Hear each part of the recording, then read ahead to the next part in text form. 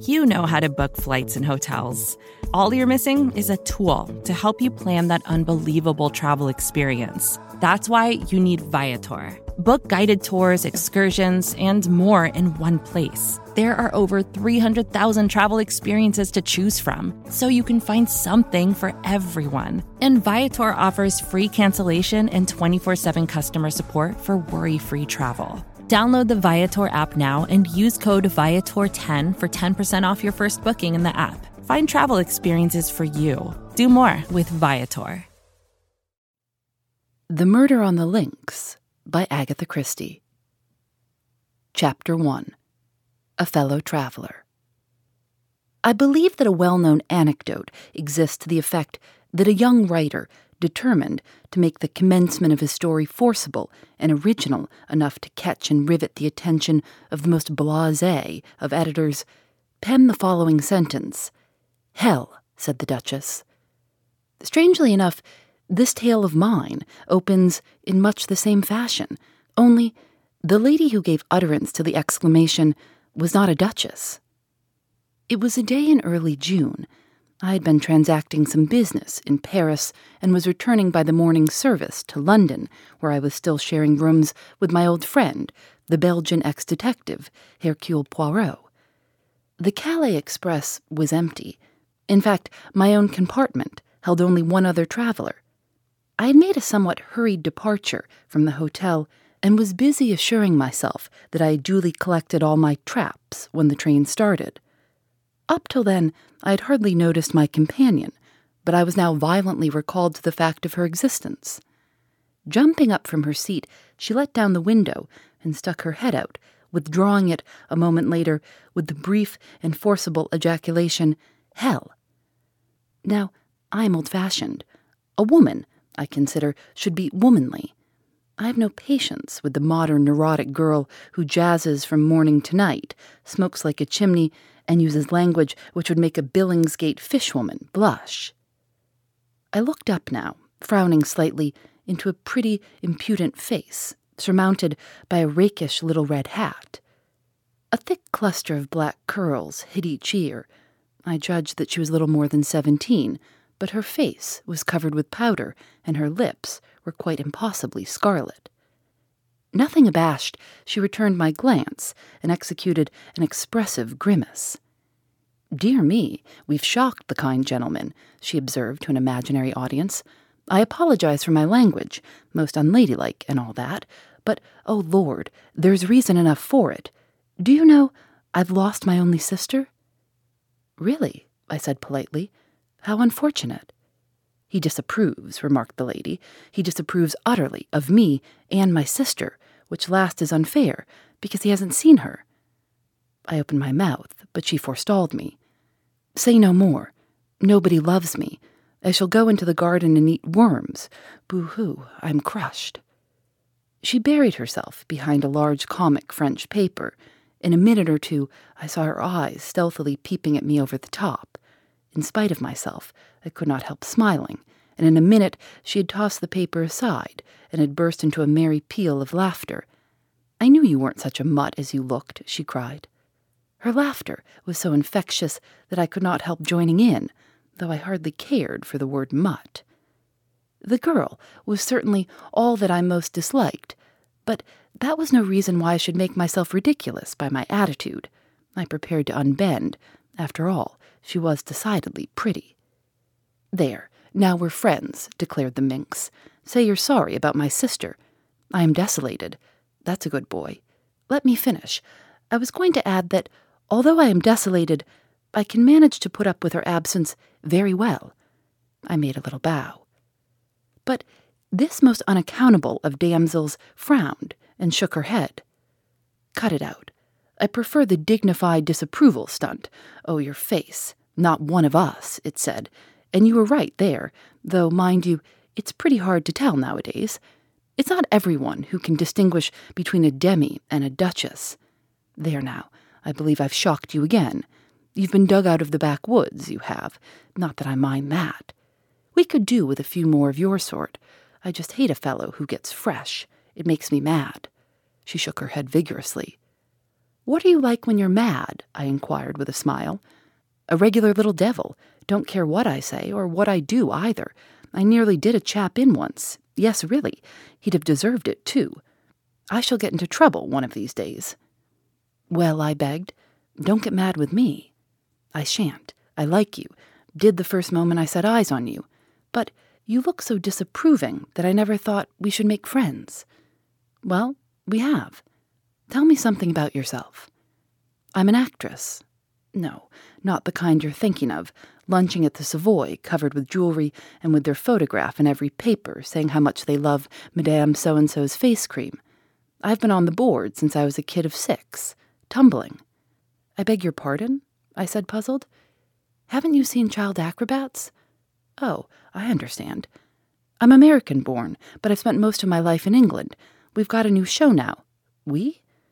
"My sister and I. Sort of song and dance and a bit of patter and a dash of the old business thrown in. It's quite a new idea, and it hits them every time. There's to be money in it."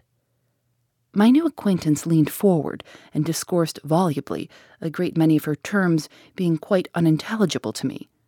Yet I found myself evincing an increasing interest in her. She seemed such a curious mixture of child and woman, though perfectly worldly wise, and able, as she expressed it, to take care of herself. There was yet something curiously ingenuous in her single-minded attitude towards life, and her wholehearted determination to make good. This glimpse of a world unknown to me was not without its charm, and I enjoyed seeing her vivid little face light up as she talked. We passed through Amiens. The name awakened many memories. My companion seemed to have an intuitive knowledge of what was in my mind. "Thinking of the war?" I nodded. "You were through it, I suppose?" "Pretty well. I was wounded once, and after the Somme they invalided me out altogether. I had a half-fledged army job for a bit. I'm sort of a private secretary now to an MP. "My, that's brainy." "No, it isn't. There's really awfully little to do. Usually a couple of hours every day sees me through. It's dull work, too. In fact, I don't know what I should do if I hadn't got something to fall back upon." "Don't say you collect bugs." "No. I share rooms with a very interesting man. He's a Belgian, an ex-detective. He's set up as a private detective in London, and he's doing extraordinarily well. He's really a very marvelous little man. Time and again, he has proved to be right where the official police have failed." My companion listened with widening eyes. "Isn't that interesting now? I just adore crime. I go to all the mysteries on the movies, and when there's a murder on, I just devour the papers." "Do you remember the Styles case?" I asked. "Let me see.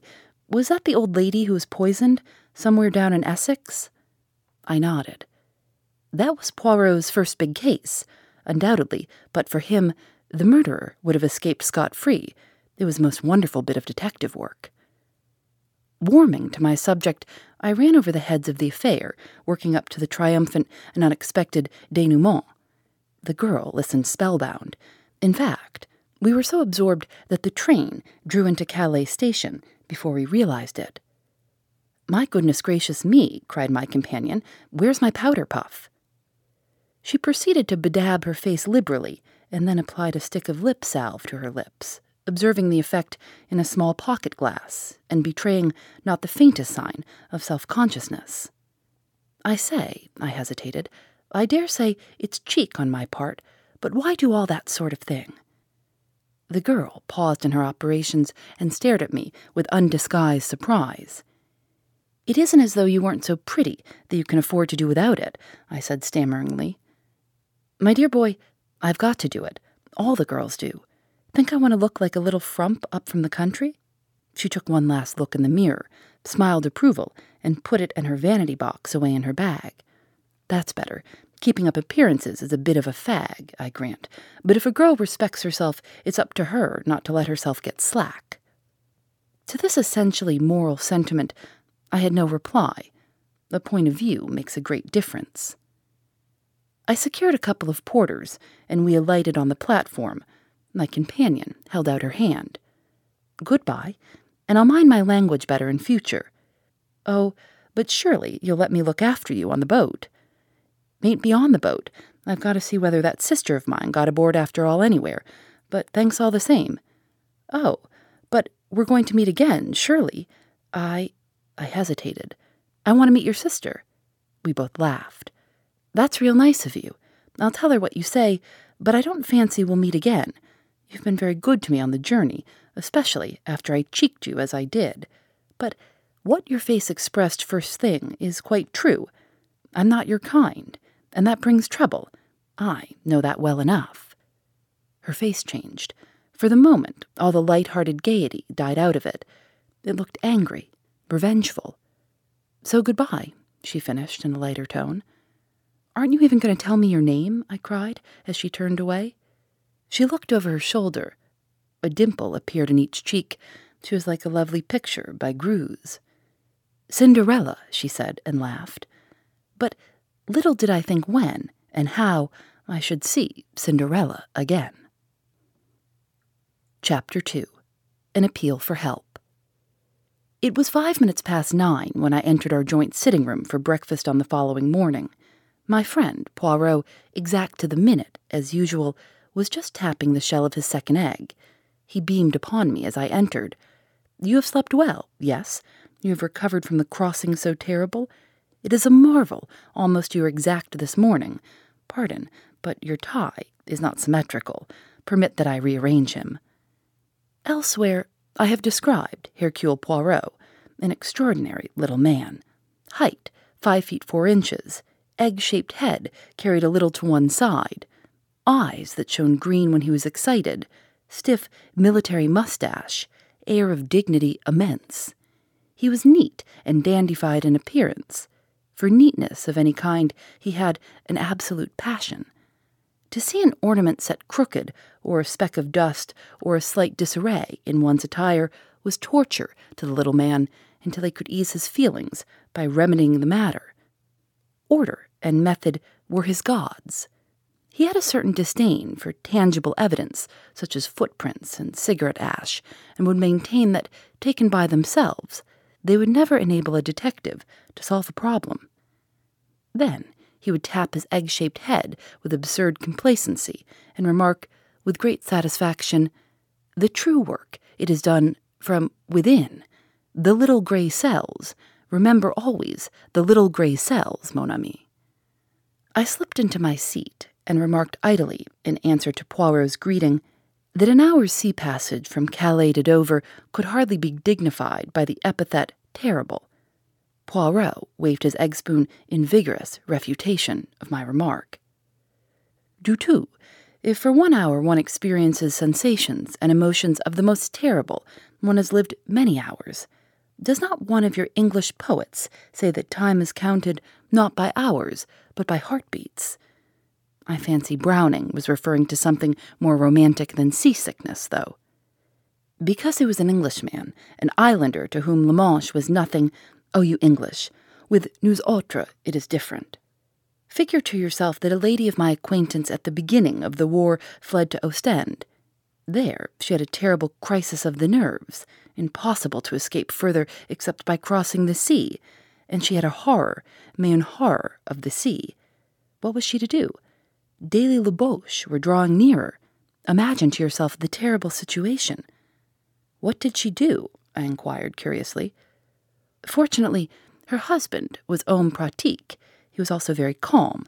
The crisis of the nerves, they affected him not. Naturally, when she reached England, she was prostrate, but she still breathed. Poirot shook his head seriously. I composed my face as best I could. Suddenly, he stiffened and pointed a dramatic finger at the toast rack. "Ah, par exemple, c'est trop fort," he cried. "What is it?" "This piece of toast. You remark him, not?" He whipped the offender out of the rack and held it up for me to examine. "Is it a square? No. Is it a triangle? Again, no. Is it even round? No. Is it of any shape remotely pleasing to the eye? What symmetry have we here? None." "It's cut from a cottage loaf," I explained soothingly. Poirot threw me a withering glance. "What an intelligence has my friend Hastings," he exclaimed sarcastically. "Comprehend you not that I have forbidden such a loaf haphazard and shapeless, that no baker should permit himself to bake? I endeavored to distract his mind. Anything interesting come by the post? Poirot shook his head with a dissatisfied air. I have not yet examined my letters, but nothing of interest arrives nowadays. The great criminals, the criminals of method, they do not exist. The cases I have been employed upon lately were banal to the last degree. In verity, I am reduced to recovering lost lapdogs for fashionable ladies. The last problem that presented any interest was that intricate little affair of the Yardley diamond, and that was how many months ago, my friend? He shook his head despondently, and I roared with laughter. Cheer up, Poirot. The luck will change. Open your letters. For all you know, there may be a great case looming on the horizon. Poirot smiled, and taking up the neat little letter opener with which he opened his correspondent, he slit the tops of the several envelopes that lay by his plate. A bill. Another bill. It is that I grow extravagant in my old age. Aha! A note from Jap. Yes, pricked up my ears. The Scotland Yard inspector had more than once introduced us to an interesting case. He merely thanks me, in his fashion, for a little point in the Aberystwyth case on which I was able to set him right. I am delighted to have been of service to him. How does he thank you? I asked curiously, for I knew my Jap. He is kind enough to say that I am a wonderful sport for my age, and that he was glad to have had the chance of letting me in on the case. This was so typical of Jap that I could not forbear a chuckle. Poirot continued to read his correspondence, placidly. A suggestion that I should give a lecture to our local Boy Scouts. The Countess of Forfanook will be obliged if I will call and see her. Another lapdog, without doubt. And now for the last. Ah. I looked up, quick to notice the change of tone. Poirot was reading attentively. In a minute, he tossed the sheet over to me. This is out of the ordinary, mon ami. Read for yourself. The letter was written on a foreign type of paper in a bold, characteristic hand. Villa Geneve, Merlinville-sur-Mer, France. Dear Sir, I am in need of the services of a detective, and, for reasons which I will give you later, do not wish to call in the official police. I have heard of you from several quarters, and all reports go to show that you are not only a man of decided ability, but one who also knows how to be discreet. I do not wish to trust details to the post, but, on account of a secret I possess, I go in daily fear of my life. I am convinced that the danger is imminent, and therefore I beg that you will lose no time in crossing to France. I will send a car to meet you at Calais, if you will wire me when you are arriving. I shall be obliged if you will drop all cases you have on hand and devote yourself solely to my interests. I am prepared to pay any compensation necessary. I shall probably need your services for a considerable period of time, as it may be necessary for you to go out to Santiago, where I spent several years of my life. I shall be content for you to name your own fee, assuring you once more that the matter is urgent. Yours faithfully, P.T. Renaud. Below the signature was a hastily scrawled line, almost illegible. For God's sake, come. I handed the letter back with quickened pulses. At last, I said, here is something distinctly out of the ordinary. Yes, indeed, said Poirot meditatively. You will go, of course, I continued. Poirot nodded. He was thinking deeply. Finally, he seemed to make up his mind and glanced up at the clock. His face was very grave. See you, my friend. There is no time to lose. The Continental Express leaves Victoria at 11 o'clock. Do not agitate yourself. There is plenty of time. We can allow 10 minutes for discussion. You accompany me, n'est-ce pas? Well, you told me yourself that your employer needed you not for the next few weeks. Oh, that's all right. But this Mr. Renaud hints strongly that his business is private. Ta. I will manage, Monsieur Renaud. By the way, I seem to know the name. There's a well-known South American millionaire fellow. His name's Renaud. I don't know whether it could be the same. But without doubt, that explains the mention of Santiago. Santiago is in Chile, and Chile it is in South America. Ah, but we progress finely. Dear me, Poirot, I said, my excitement rising, I smell some godly shekels in this. If we succeed, we shall make our fortunes.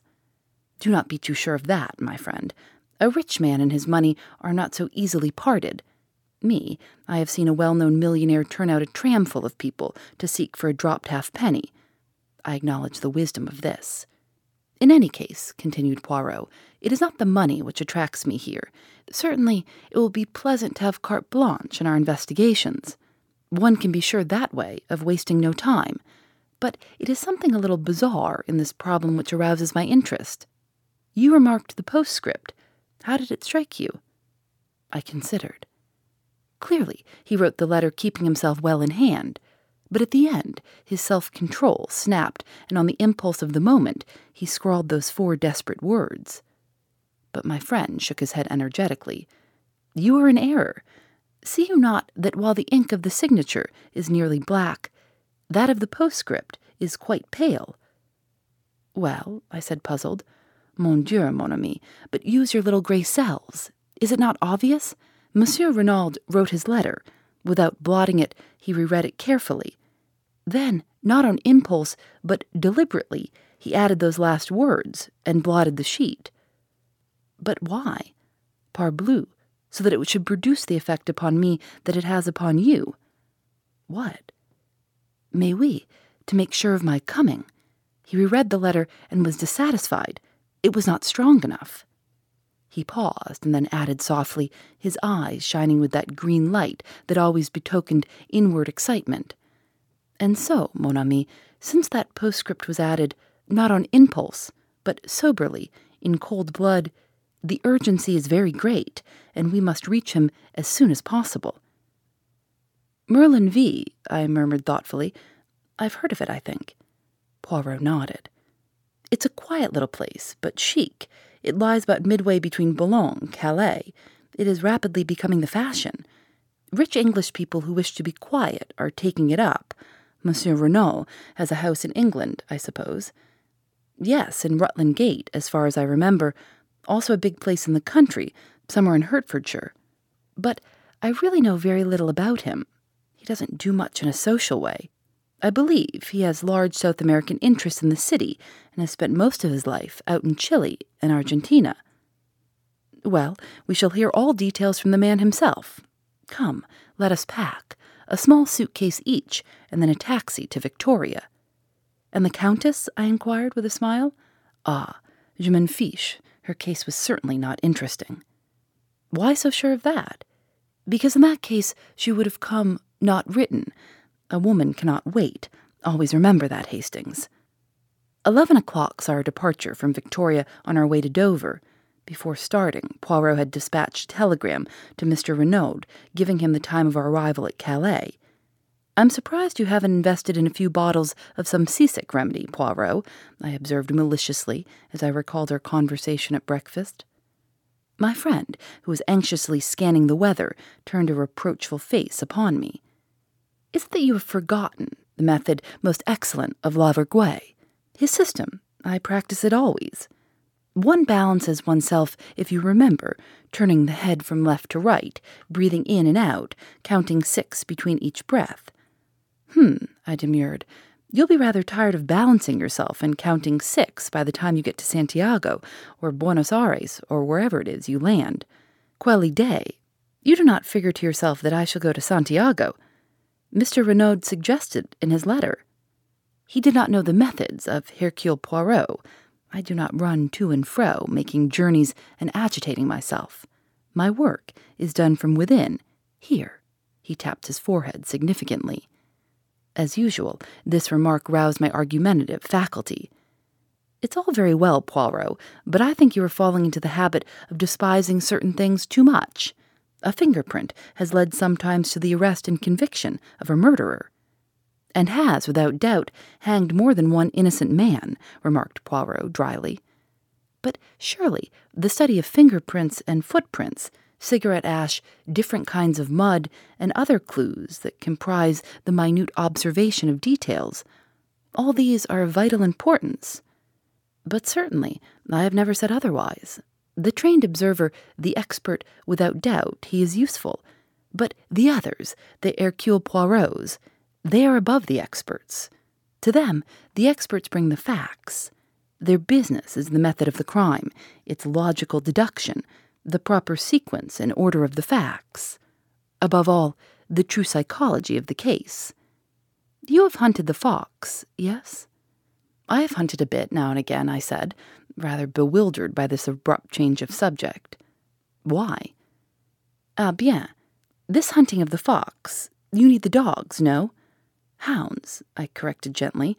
Yes, of course.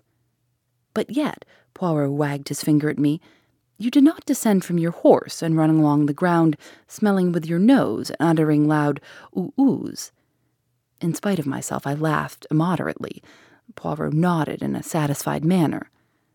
So you leave the work of the hounds to the hounds, yet you demand that I, Hercule Poirot, should make myself ridiculous by lying down, possibly on damp grass, to study hypothetical footprints, and should scoop up cigarette ash when I do not know one kind from the other. Remember the Plymouth Express mystery. The good Jap departed to make a survey of the railway line.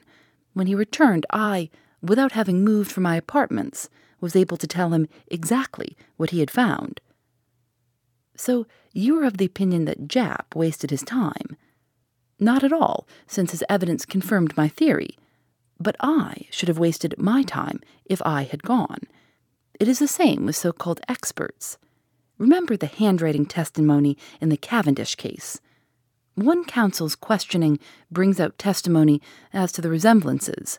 The defense brings evidence to show dissimilarity. All the language is very technical, and the result? What we all knew in the first place. The writing was very like that of John Cavendish, and the psychological mind is faced with the question, why? Because it was actually his, or because someone wished us to think it was his? I answered that question, mon ami, and answered it correctly. And Poirot, having effectually silenced, if not convinced me, leaned back with a satisfied air. On the boat, I knew better than to disturb my friend's solitude. The weather was gorgeous, and the sea as smooth as the proverbial mill pond, so I was hardly surprised to hear that La Vergueire's method had once more justified itself when a smiling Poirot joined me on disembarking at Calais. A disappointment was in store for us, as no car had been sent to meet us, but Poirot put this down to his telegram having been delayed in transit. Since it is carte blanche, we will hire a car, he said cheerfully, and a few minutes later saw us creaking and jolting along in the most ramshackle of automobiles that ever plied for hire in the direction of Merlinville. My spirits were at their highest. What gorgeous air, I exclaimed. This promises to be a delightful trip. For you, yes. For me, I have work to do, remember, at our journey's end. Bah, I said cheerfully, you will discover all. Ensure this Mr. Renault's safety. Run the would-be assassins to earth, and all will finish in a blaze of glory. You are sanguine, my friend. Yes, I feel absolutely assured of success. Are you not the one and only Hercule Poirot? But my little friend did not rise to the bait. He was observing me gravely. You are what the Scotch people call fey, Hastings. It presages disaster. Nonsense. At any rate, you do not share my feelings? No, but I am afraid. Afraid of what? I do not know, but I have a premonition, a je ne sais quoi. He spoke so gravely that I was impressed in spite of myself. I have a feeling, he said slowly, that this is going to be a big affair, a long, troublesome problem that will not be easy to work out. I would have questioned him further, but we were just coming to the little town of Merlinville, and we slowed up to inquire the way to the Villa Genevieve. Straight on, monsieur, through the town. The Villa Genevieve is about half a mile the other side. You cannot miss it. A big villa overlooking the sea. We thanked our informant and drove on, leaving the town behind. A fork in the road brought us to a second halt. A peasant was trudging towards us, and we waited for him to come up to us in order to ask the way again. There was a tiny villa standing right by the road, but it was too small and dilapidated to be the one we wanted. As we waited, the gate of it swung open, and a girl came out. The peasant was passing us now, and the driver leaned forward from his seat and asked for direction. The Villa Genevieve? Just a few steps up this road to the right, monsieur. You could see it if it were not for the curve. The chauffeur thanked him and started the car again. My eyes were fascinated by the girl who still stood with one hand on the gate, watching us. I'm an admirer of beauty, and here was one whom nobody could have passed without remark. Very tall, with the proportions of a young goddess, her uncovered golden head gleaming in the sunlight. I swore to myself that she was one of the most beautiful girls I had ever seen. As we swung up the rough road, I turned my head to look after her. "By Jove, Poirot," I exclaimed, "did you see that young goddess?" Poirot raised his eyebrows. "Ça commence," he murmured. "Already you have seen a goddess." "But hang it all, wasn't she?" "Possibly. I did not remark the fact." "Surely you noticed her." "Mon ami, two people rarely see the same thing. You, for instance, saw a goddess. He hesitated. "Yes." "I saw only a girl with anxious eyes," said Poirot gravely. But at that moment we drew up at a big green gate, and simultaneously we both uttered an exclamation. Before it stood an imposing sergent de ville. He held up his hand to bar our way. "You cannot pass, monsieurs." "But we wish to see Mr. Renaud," I cried. "We have an appointment. This is his villa, isn't it?" "Yes, monsieur, but—" Poirot leaned forward.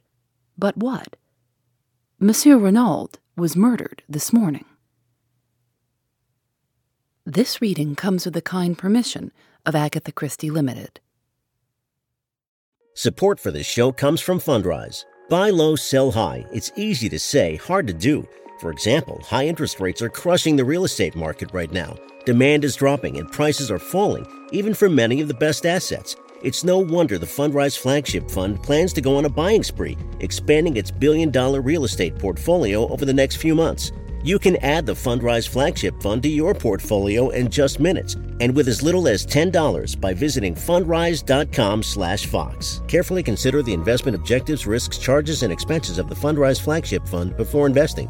This and other information can be found in the fund's prospectus at fundrise.com/flagship. This is a paid advertisement. Phoebe Reads a Mystery is recorded in the studios of North Carolina Public Radio, WUNC.